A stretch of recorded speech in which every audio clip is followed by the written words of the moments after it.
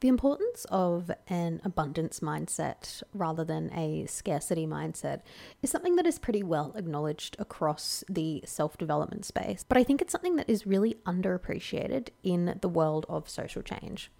I want to read a little passage from my first book, The Changemaker in You. Imagine all of the resources in the world are presented as a pie. People with a scarcity mindset are concerned that they won't get a big enough slice of the pie, or if someone else gets more pie, there will be less pie for them. By contrast, people with an abundance mindset realize that there is no limit to the amount of pie available. Someone else's share of the pie won't take away from yours, and we can always bake more pies or explore new pie recipes. A scarcity mindset is a way of viewing the world with a deep sense of fear and insecurity, believing that we are in competition with one another and there will never be enough for everyone. An abundance mindset is a way of viewing the world with a deep sense of worth and security, believing that if we collaborate with one another and share resources and decision-making capabilities, it will open up more creative opportunities and possibilities. Social change requires a shift in our collective consciousness from scarcity to abundance, so we can work together to embrace change, share our knowledge and resources, show compassion to others, think big, and truly recognize that when we work together, we won't miss out on pie. Cultivating an abundance mindset is something that is kind of at the center of the work that I do in the social change space, and encouraging other individuals and organizations to also recognize the importance of abundance. I believe there is a way of conceptualizing abundance in a way that makes it really practical to actually utilize in the work that we're doing across the social change space. And this is perhaps not This is perhaps not thinking about abundance as an excess, but thinking about abundance as enough. And there's a concept that I've come across in some of my work that I absolutely love, and it's this idea of collective enoughness. Essentially, collective enoughness is about recognizing that we only really have scarcity in the world when we act alone. But when we come together, when we collaborate, when we work as a community, we actually have more than enough. A key component of this idea of collective enoughness is that resources are everywhere. Resources are all around us. It's only money and things like money that are tightly controlled. Now, this is something that I'm happy to debate, but I don't think money is a resource, especially in the world of social change. Money has no inherent value.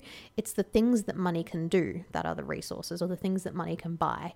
That's the resources. However, it is still a tool to get us resources, but what collective enoughness allows us to do is recognize that it's not the only tool to get what we want. And there are kind of three key questions at the core of this idea of collective enoughness. The first question to ask is, what do we really want? Now, in order to kind of answer this question and really kind of drill down to the core of what you want, you need to not be talking about what material things we want, but why we want them. What's the change? What's the impact that these things are actually going to have? Because that's really what we want. We don't want more money. We want something that money is going to allow us to do. And if you keep asking the question of why do we want this, what will this make possible, who will this make this change possible for, we'll really get to the core of what it is that we actually want. The next question to ask is, who else cares about this? Something about living in a capitalist society is that capitalism is market-driven and it's inherently competitive. But when it comes to the world of social change, we need to stop seeing other people or other organizations or other groups who may be competing with us for the same resources as competition and start looking at them as potential collaborators.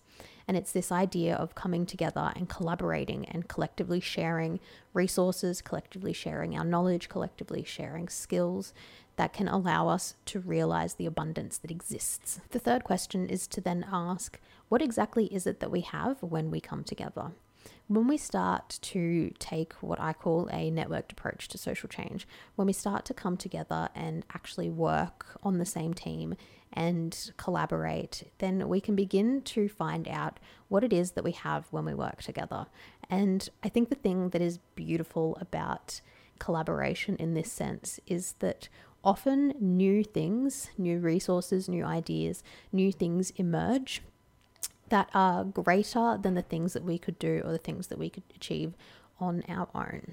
And it's, this idea that the whole is greater than the sum of its parts, I think really comes into play when we take this more collective approach to social change and abundance as collective enoughness. And there are already so many great examples of systems that allow us to share resources. There's things like food banks, there is couch surfing, there is tool libraries and regular libraries. All of these things exist already that allow us to share resources, and I think it's very empowering to think that if we continue to come together and work together and really harness this idea of collective enoughness, we can create even more systems for sharing that will allow us to tap into the abundance that exists when we work together. So I hope this kind of gave you a bit of a different way of thinking about this idea of abundance, and particularly why it's important in the social change space.